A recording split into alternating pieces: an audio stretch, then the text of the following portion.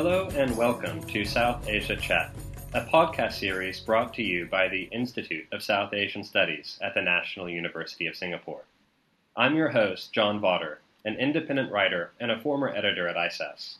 With me today is Professor Nalin Mehta, Dean at the School of Modern Media, UPES, Dehradun, India.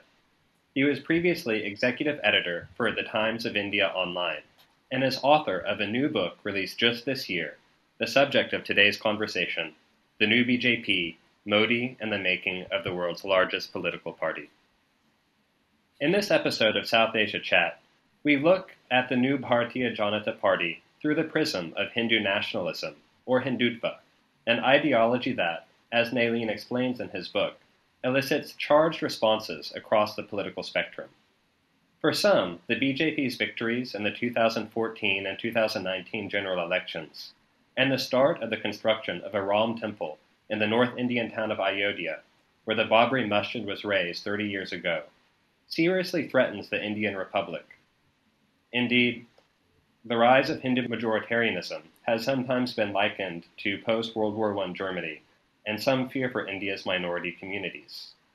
For proponents of Hindu nationalism, on the other hand, it offers, to quote from Nalin's book, a vital cultural corrective to the cultural foundation of the nation. They argue that rather than endangering Indian society, it instead strengthens it by dispensing with false vote bank politics and by uniting the country around a unified, tolerant Hindu culture. Given the chasm in this debate, it becomes critical to understand how exactly the BJP is recasting modernity in the 21st century.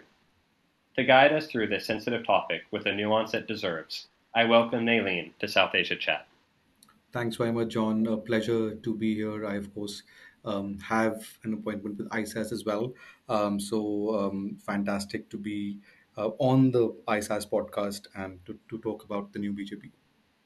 Yeah, it's wonderful to have you, and I have to congratulate you on your book. It was really comprehensive in the sheer number and the scope of topics which you addressed.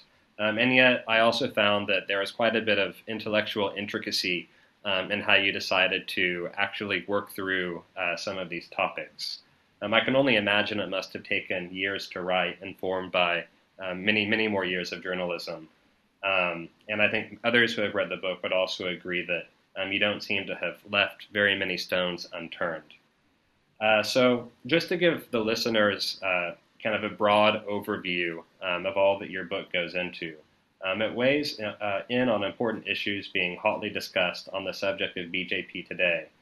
For example, the dynamics of the party organization, how it's created a loyal welfare beneficiary system through a direct and efficient distribution of goods and services, where the party stands on issues like the economy, development, and capitalism, the harnessing of digital technologies to promote its agendas, courting new voters and coalitions, and its deft positioning as a national party grounded in Hindu principles, yet which also seems to be inclusive of other Indian communities.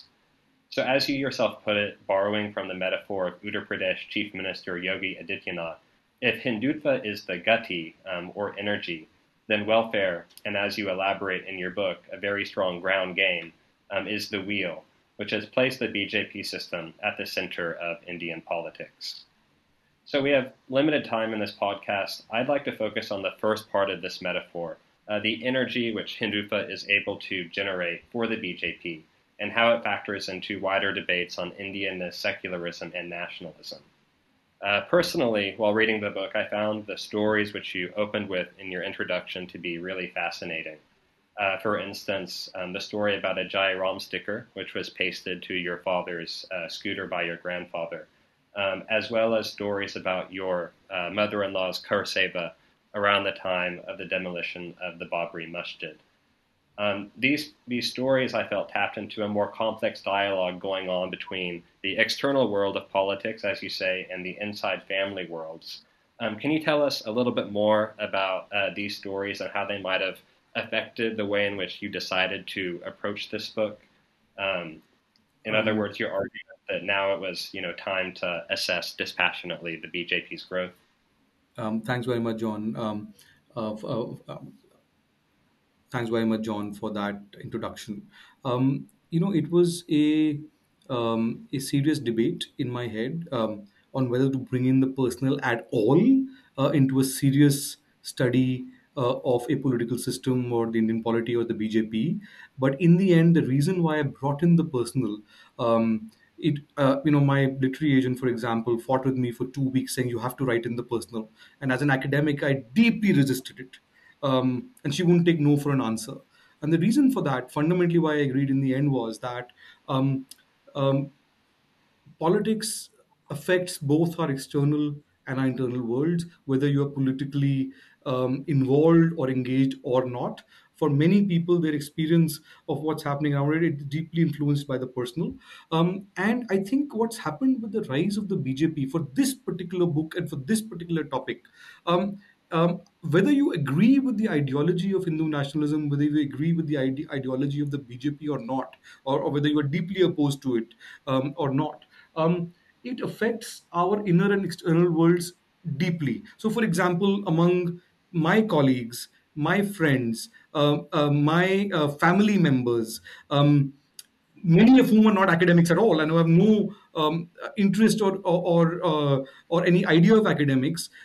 We have vociferous debates about what the rise of the BJP means. People leave WhatsApp groups, people join WhatsApp groups, people spread fake news on WhatsApp groups, and people try and take secular positions or non-secular positions.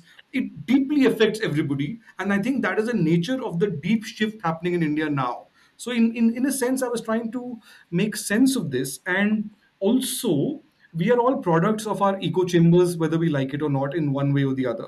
In the sense that whether you are on one side of the fence or the other, and this is something you see in the US as well, in a deeply divided polity between Democrats or Republicans, very often our lenses are or our worldviews are products of the echo chambers we are of. So for this book, I wanted to place myself outside my echo chamber to keep my own personal positioning completely outside of this to the extent possible. Of course, there are always unconscious biases, and then understand what.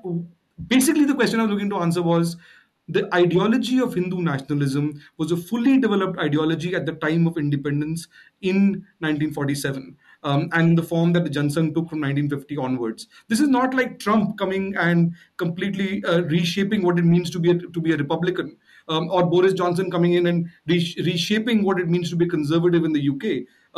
What Modi stands for today is exactly what, in ideological terms, what the Jansang of the 50s stood for, in ideological and cultural terms, except that that idea was politically not saleable at all then, and today it is the primary pole of India's politics in terms of electoral results. So, what I was trying to answer, what changed? How did this become an electorally sellable idea? Now, my own personal story, I think, represented in some ways some of the debates I was seeing in the world around me to make sense of this. So the first political fight that I saw, that I remember in my memory, was about the genesis of the BJP. My parents or my grandparents came in as refugees from what is now Pakistan, from both sides of the family. They settled in Delhi. The Jansang was very much driven by refugees because of the deep Hindu-Muslim divide that partition engendered in 1947. And when I was growing up, the movement that propelled the BJP to prominence in national politics started around the time when I was in school, which was the Rath Yatra of L.K. Advani, which was from Somnath on the western coast, the temple that had been destroyed by Mahmud Ghazni hundreds of years ago, to Ayodhya in the Ram temple, whose consecration Narendra Modi sat over as a prime minister last year after the Supreme Court judgment, a unanimous Supreme Court judgment, giving that land to the Ram temple with a mosque being built separately. This, of course, was the mosque that was demolished in the early 90s after the Ram temple movement. The first political fight I remember in my family was between my grandfather and my father, because at the height of that movement, my grandfather brought in a sticker saying Jai Shri Ram, which basically means Hail Lord Ram, and put it on my dad's scooter. And my father, who was a serving army officer, took deep offense to it. Okay, and he said, "Look, my grandfather saw it as a religious statement. My father saw it as a political statement, because my father was born in post-independence India is a Nehruvian secularist. My grandfather, who came in as a refugee from partition, who had a deep distrust of Muslims, he saw it in religious terms. My father saw it deeply as a political statement, because it was a political statement of the movement of a political party at that point of time. And remember at that when he was recruited in the Indian Army, being a member of the RSS disqualified you from joining the Indian Army if you were as a security clearance in the late 60s. So at this so no, so my both of them were speaking a language which neither of them could understand. um, and my grandmother eventually said, keep politics outside the house. We've lost too many people to this at the time of partition. And then the next exposure to these debates growing up was a few months later. As a 10-year-old, I went to my mother's office, which is she was a central government employee, to her office. And there was a shrine for Hindu gods, which her co-workers had put up within the office premises, and next to it, somebody had pasted a sticker saying "Mandir wahi banayenge." What that basically meant was, for those who don't know Hindi, we will make the temple at that spot only, which basically was that this was the movement to build the Ram temple on the disputed site of the Babri Masjid, that the temple must be built on that spot itself, because the people who led the movement believed that that was the birthplace of Lord Ram, and they believed that was the what most Hindus believed. Now, again, my father saw that, and it raised deep concern. And he was wearing an army uniform, and he said, "Look, whether you agree with this or not, the place to have this debate is not inside the government office. There's a political movement happening outside. This should be debated outside. As government servants, we cannot debate this inside the premises of the thing." And it raises deep questions of the role of the state and religious belief, and the difference between private belief and your public expression of it, especially when you're a government servant. And I think these are precisely the debates that you are facing, that we are dealing with today, when you are having deep debates about the idea of India, about what it means, what Nehru meant as the idea of India, and what the BJP means by when it says the new India. And then, of course, to cut a long story short, I've covered the BJP for over 20 plus years as a journalist. And when I was covering Gujarat in the early 2000s, 2002, I discovered that I just got married, and I discovered that my mother-in-law um, had been a car sevak. She had been to the disputed site in Ayodhya before the demolition of the mosque and after the demolition of the mosque as well. And I had deep debates with her about what does this mean for the future of India. And she said, and she had a very simple answer. Her answer was, um, "This is my God, and that's why I want the temple." And all the things that I was used to dealing with, in my professional circles as a journalist, as an academic, the idea of India, the notions of secularism, deep debates about the nature of the state versus religiosity, and so on and so forth, none of them made any sense to her. And I just couldn't understand. We just couldn't have a dialogue. And at one point, I almost dismissed her as just a very extreme right wing Hindutva person. And then I discovered a deeper complexity, which is that in that same family which I'd been married into, my father-in-law used to read the namaz every day. They were both devout Hindus. Both my in-laws, they are. They do they support the Ram temple. For example, they've contributed to the building of the Ram temple even now, for the public drive that was held after the Supreme Court allowed the temple to be built. But for the last 200 years, that same family has also built a mosque which is still called the Mansingh Masjid, named after the family. Um, and they still read the Quran every morning, wearing the prayer cap, and it's part of a shared tradition, what they call as their received ancestry, because there's a story of a Muslim peer who came to their family 7 generations ago and said, "Don't convert to Islam, but respect it and read the Quran every day, and do this." And there's a deep history to this. And this is something that anthropologists, sociologists, people who study these cultures in India have long been familiar with, this deep complexity, which is beyond the binaries that you see in your political debates and on television and on newspapers every day. And I think that is the palimpsest we are talking about. And I think that context was very important to frame this debate for me. Yeah, it is very complex, and I think also it it also makes the appeal of Hindutva to voters, at least in my opinion as an outsider, more difficult to understand.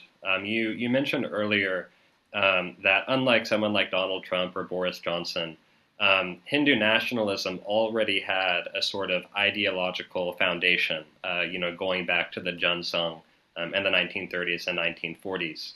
And yet, on the other hand, part of the project of your book was to track how is it that now in the 2020s, Hindu nationalism has become more politically potent than it was before, and it's maybe garnering sympathies.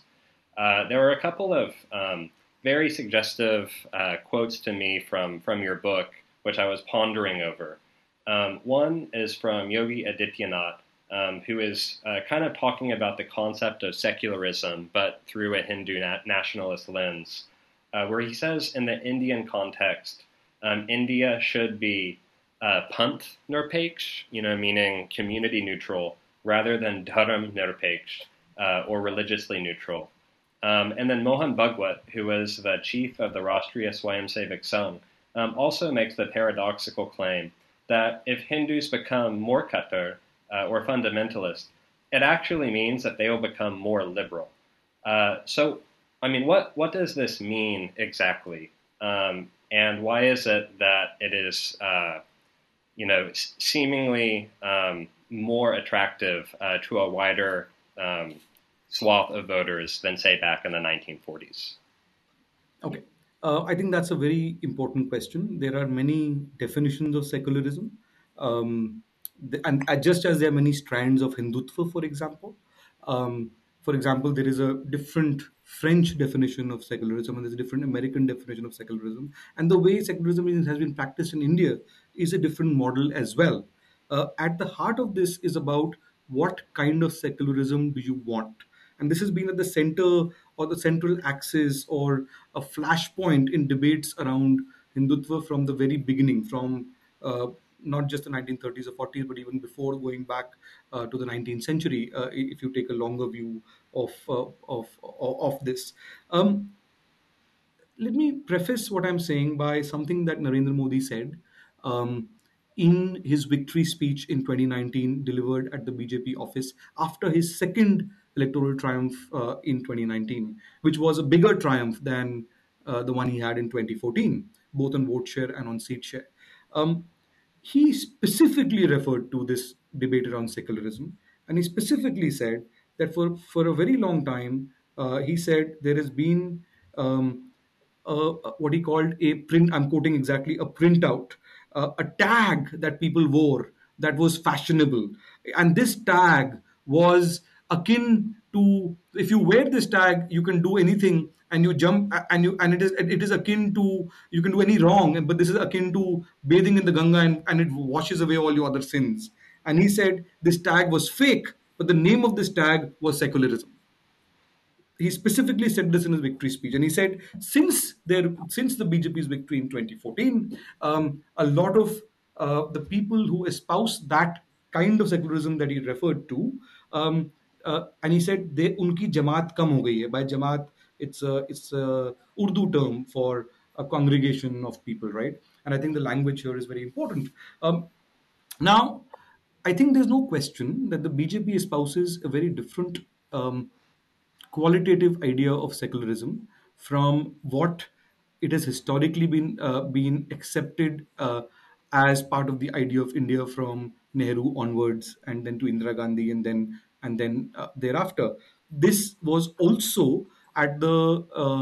I mean, if you go back to the 1980s, Vajpayee spoke about when the BJP was formed in 1980, when the Jansangh was rechristened or rebirthed as the BJP in 1980. Vajpayee, in his opening speech of the plenary session of the BJP, specifically talked about what he called positive secularism. And he said this secularism is different from the secularism as has been practiced by the Congress. And what they meant by that essentially was that the Congress practiced a kind of secularism that, in their view, was essentially religious appeasement. And in their view, Hindus weren't getting their rightful place despite being a majority in the country.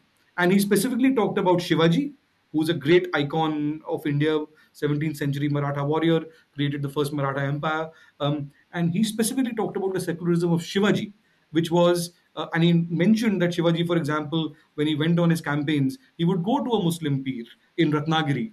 And when he was in captivity in Agra, he had a Muslim attendant to. He was talking about equality as opposed to favoring one over the other. I think that was the idea they were putting.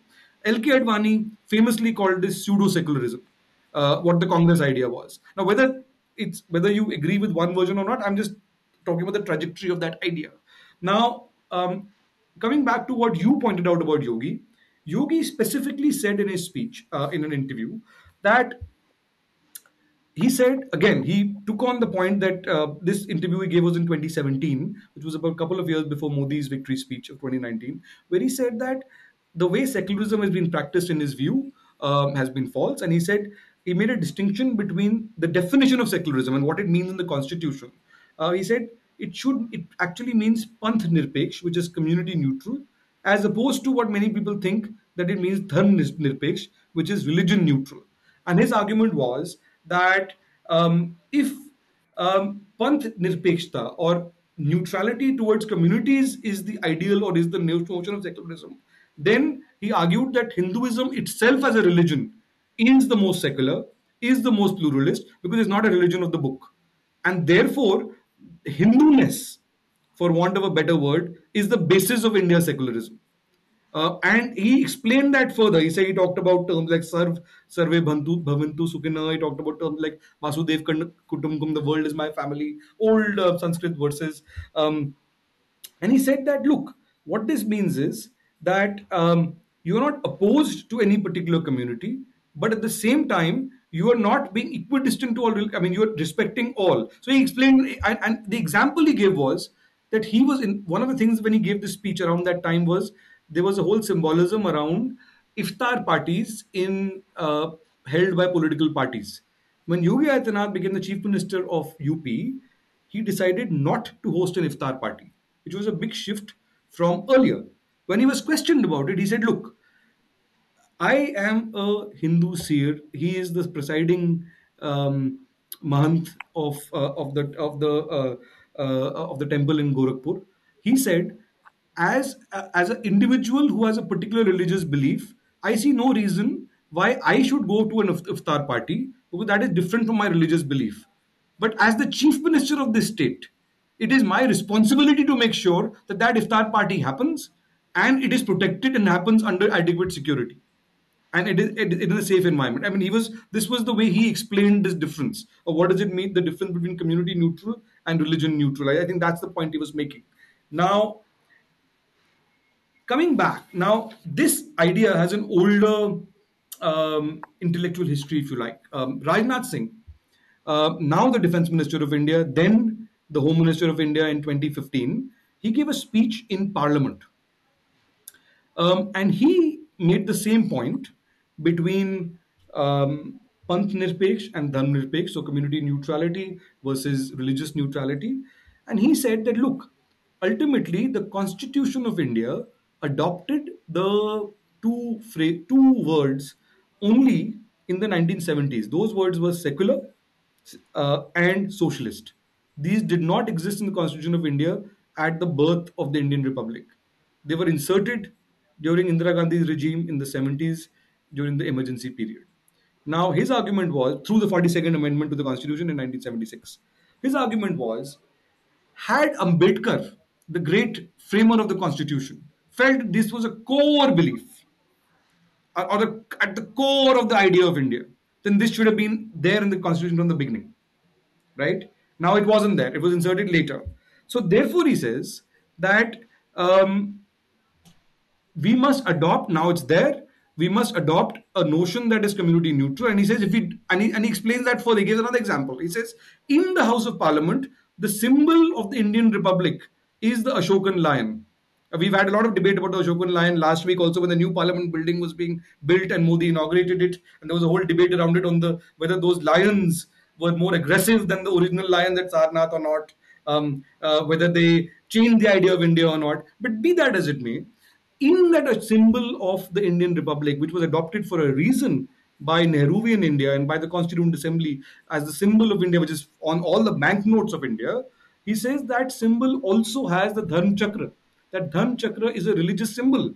It says The slogan on that is Dharm Chakra Parivartane, which is the protector of dharma. He says, if you are going to be agnostic to religion, then should we remove that too? Because that is also a religious symbol, even though you've not seen it as a religious symbol so far. So this is a deeper debate, and there are many strands to it. Um, I'll conclude this by what does all this amount to really? I mean, I'm not talking about riots that happen and so on. I'm talking about the intellectual trajectory about different meanings of secularism, both on the left and on the right. And K.R. Malkani in the 90s or in the late 80s, when the Ram Temple movement first ignited these debates on a national scale in a way that had never been done before, he wrote a piece where he argued that um, Iqbal, who was in some ways, the great intellectual of partition, um, he called Ram Imam-e-Hind, right? And he says essentially as that Ram was the presiding deity of India, according to Iqbal. He quoted Iqbal, and he says that if Iqbal, who was one of the greatest proponents of one of the greatest poets of the subcontinent, but also one of the greatest proponents of partition, could say that, then what is the problem in saying it today? And this was exactly about at the heart of whether a Ram temple should be built on that spot or not. And his argument was basically have equality with religions, do not favor one over the other, but accept the cultural primacy of Hindus in a country where 80% of people are, or plus 80% are Hindus. Now, whether that is right or wrong is a different debate, but this is the playing field of that debate, if you like. And I guess to complicate it further, I mean, when we say that India is 80% Hindus, within Hindu we also have thousands of subcastes and subjatis, and one of the ways in which the BJP seems to have changed since, say, the Vajpayee years in the 1990s, is that now it is appealing much more to other backward caste communities and scheduled communities in places like Uttar Pradesh. You talk in your book about how the BJP's chal, charitra, and chehara has changed.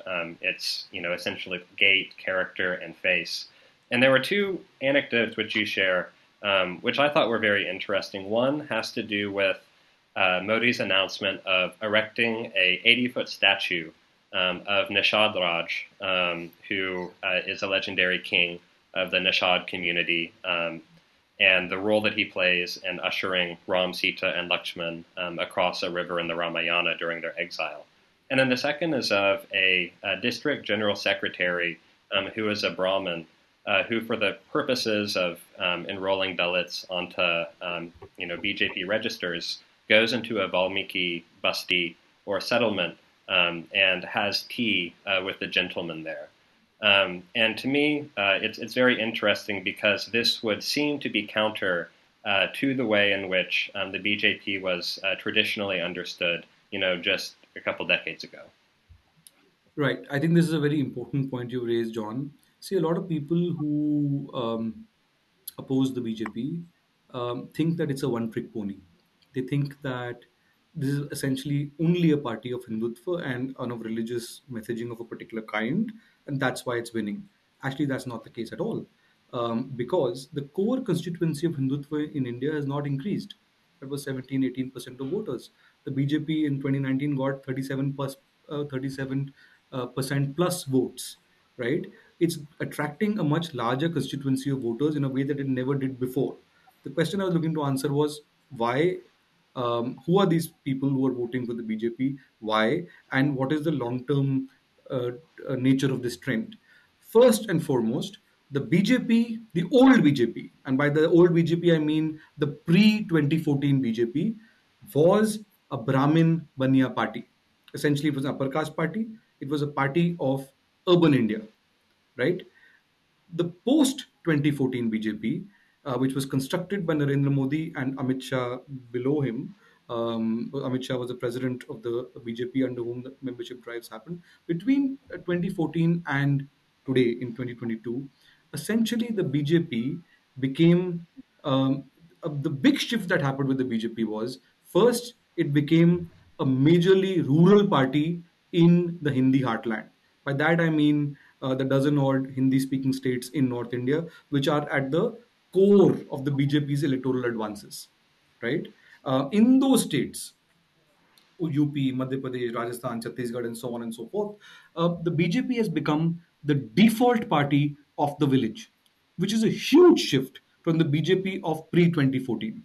And this shift has happened um, without the BJP losing its core bases in semi rural areas and in urban areas, right? So it retained its support, which it already had in urban India and in semi-urban India, which where it grew, but in rural India is where it grew deep roots.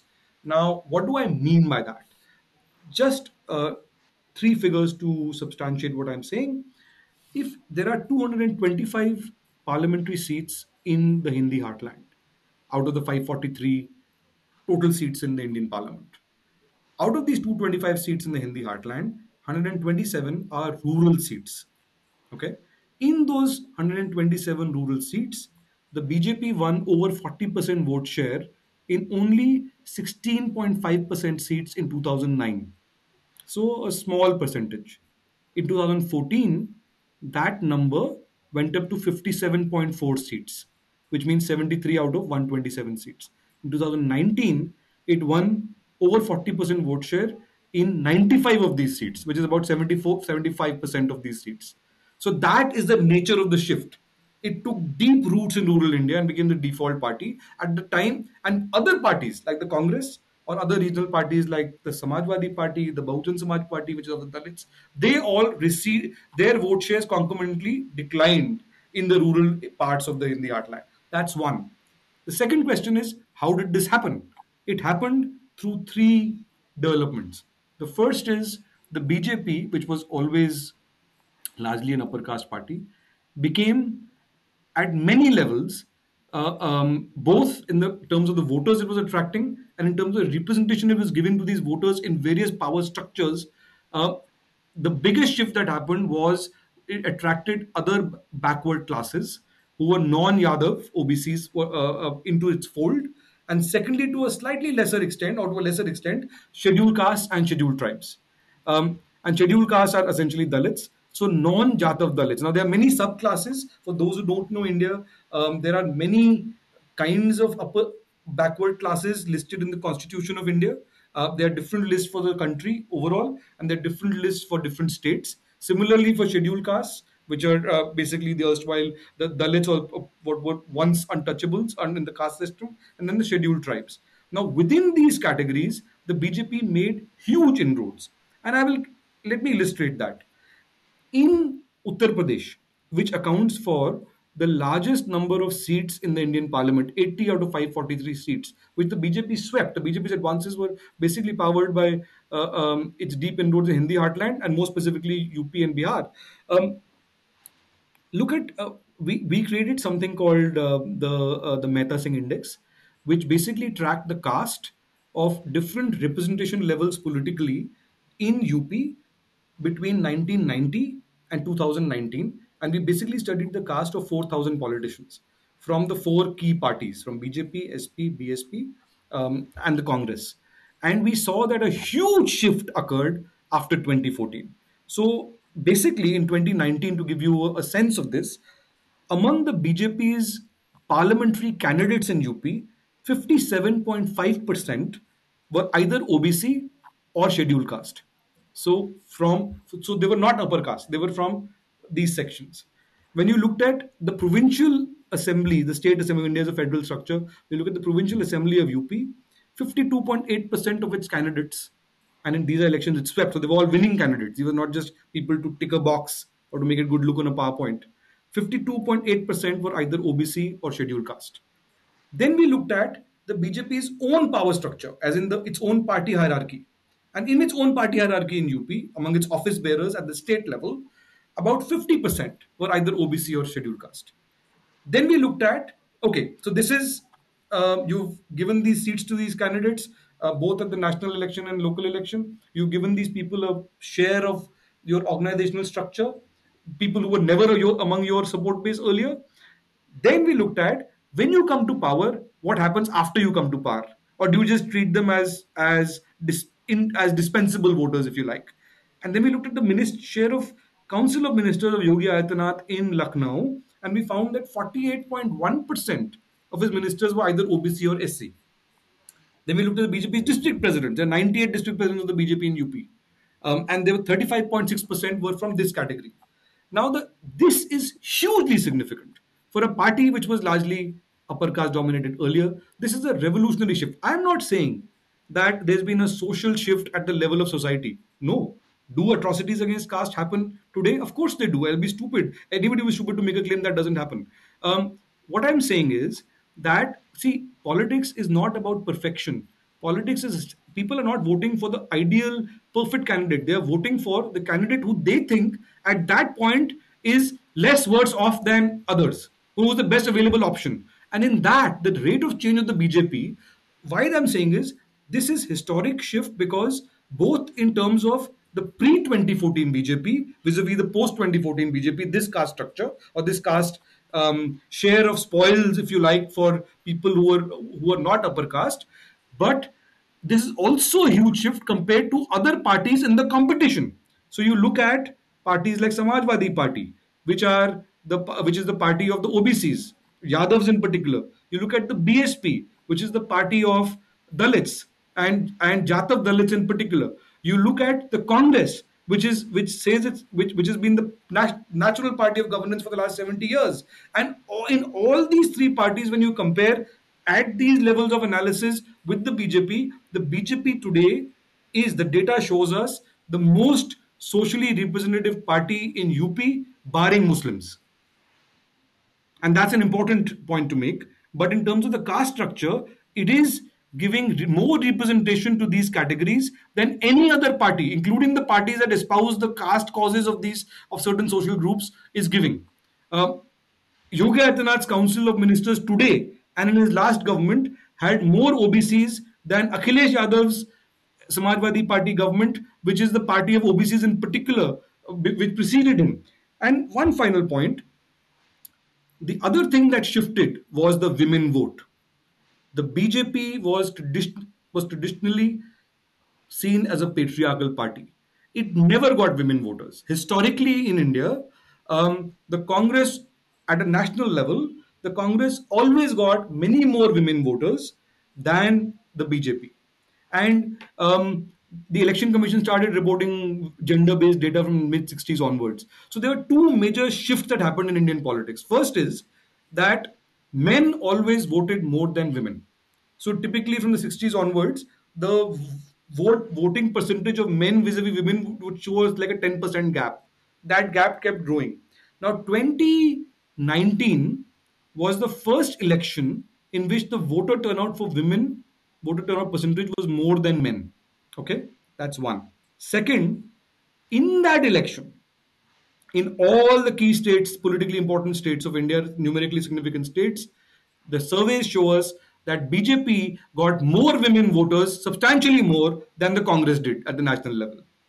So at a time when women are voting more than ever in your history and voting more than men, and they never voted to this extent, their vote largely has shifted to the BJP in key states. Now that is very counterintuitive because if you see the protests against the BJP, say on the CAA or the NRC, the National Register of Citizenship, or on the Citizenship Amendment Act, which preceded the coronavirus, a lot of that protest was led by women activists in urban cities. And now you are saying the data is showing us that women are largely voting for the BJP, especially in the states that you see as the most patriarchal in the Hindi heartland, right? So why did that shift? And this is basically also a rural shift. Most of these women who are voting with the BJP, many of them are urban, but a significant percentage are rural.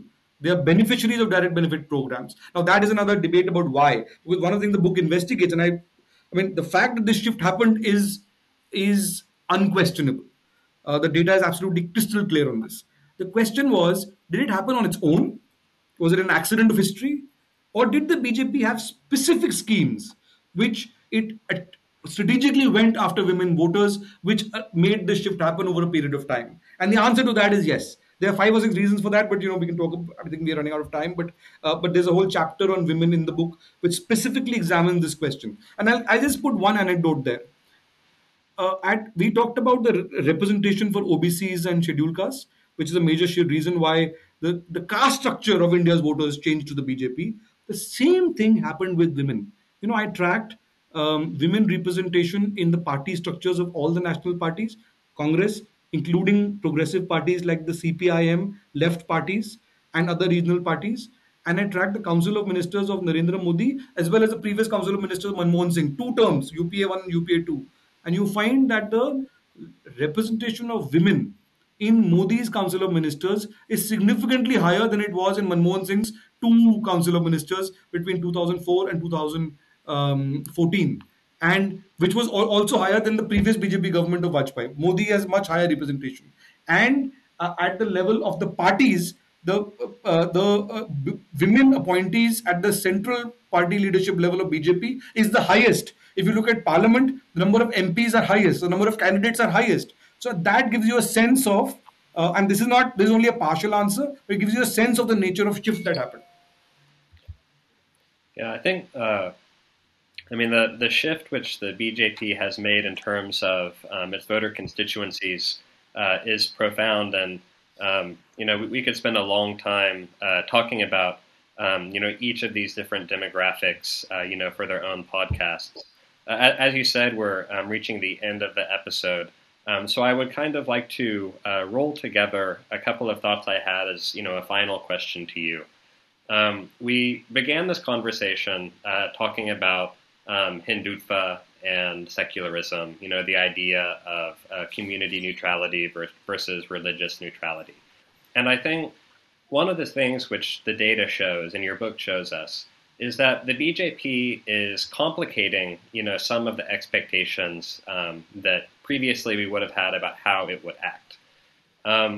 One thing which, I was wondering reading through is the BJP in some ways, walking the talk in terms of its ability to be community inclusive? I mean, we have inclusivity for lower caste, we have inclusivity for women, we have inclusivity or seeming compromises, pragmatic compromises in the South and in the Northeast, through which it imagines in a type of, mythological Sanskrit cosmopolis.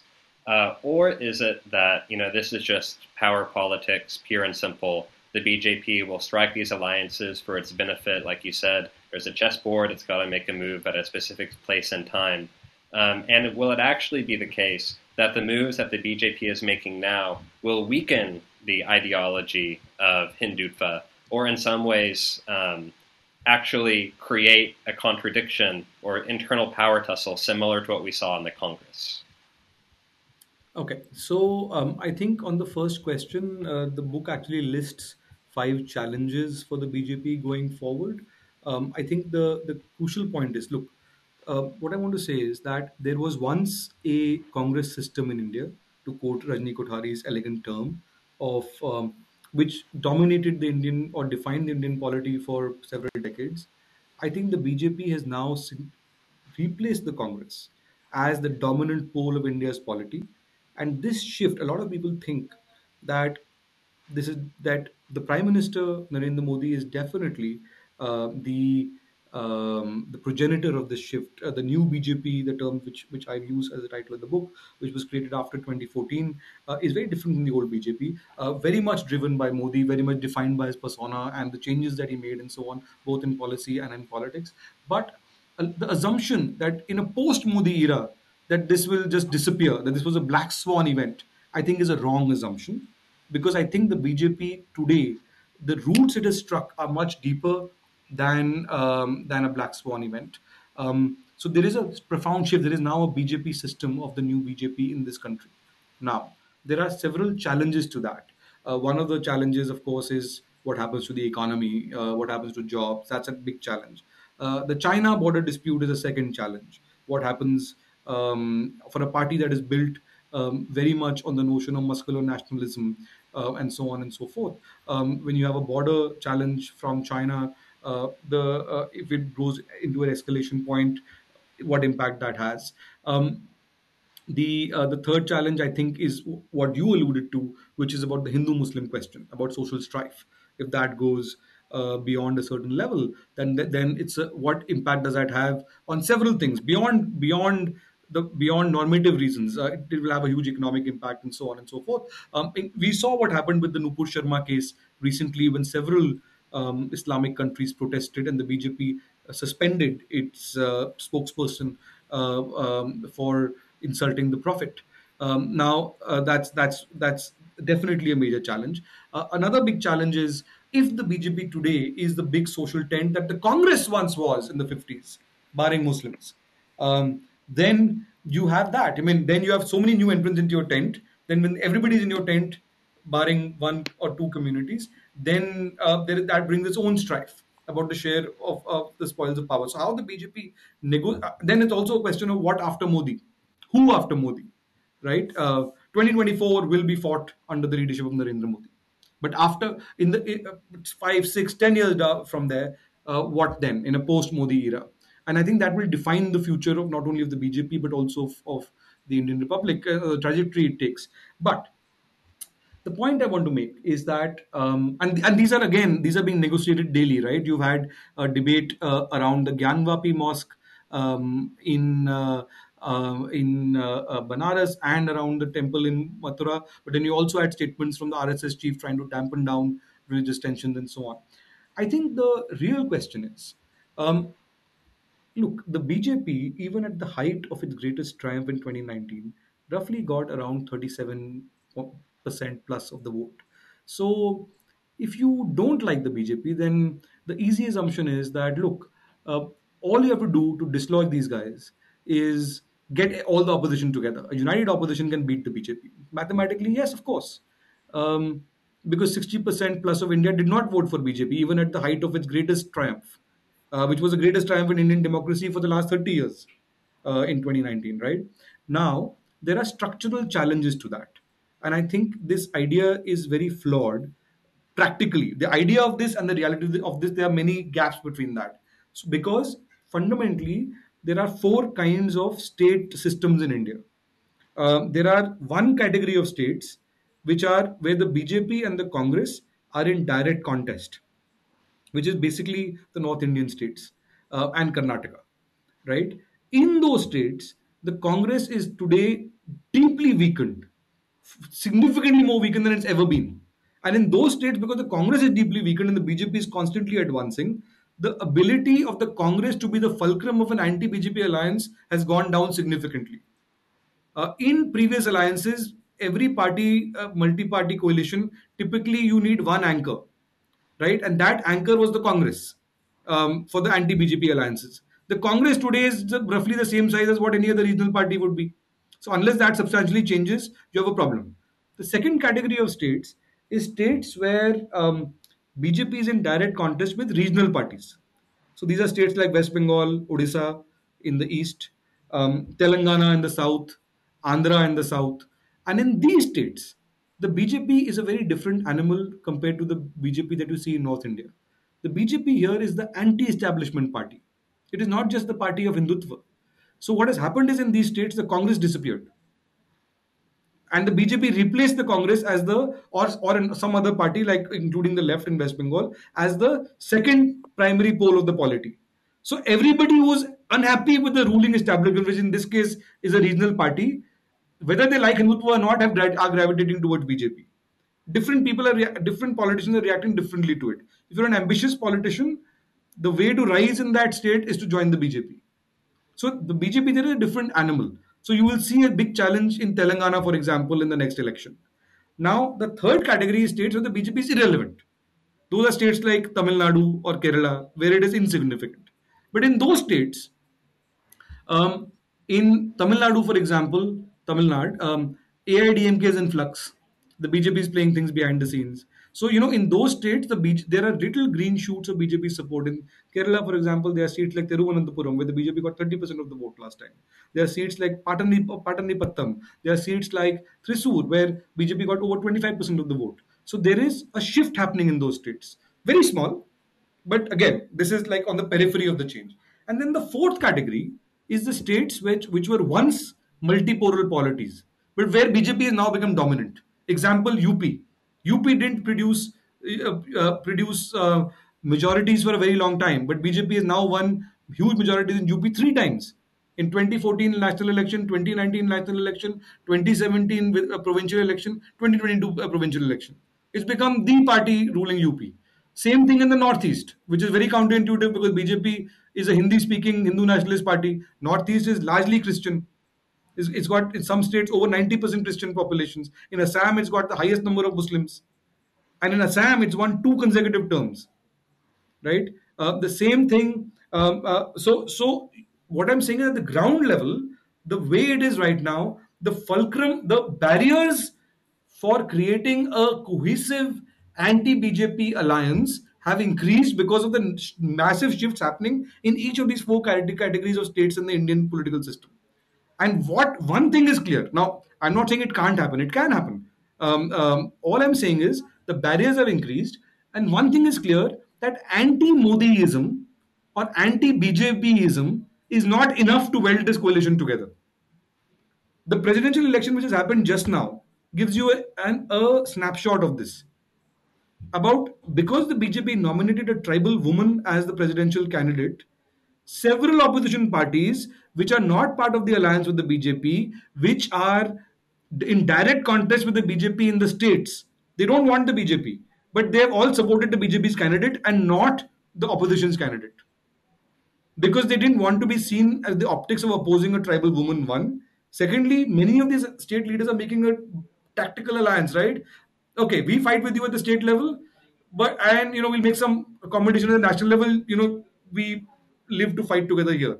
Don't so and others are fighting more vociferously, like Mamta in West Bengal is taking a much more aggressive line. So there are different variations to this.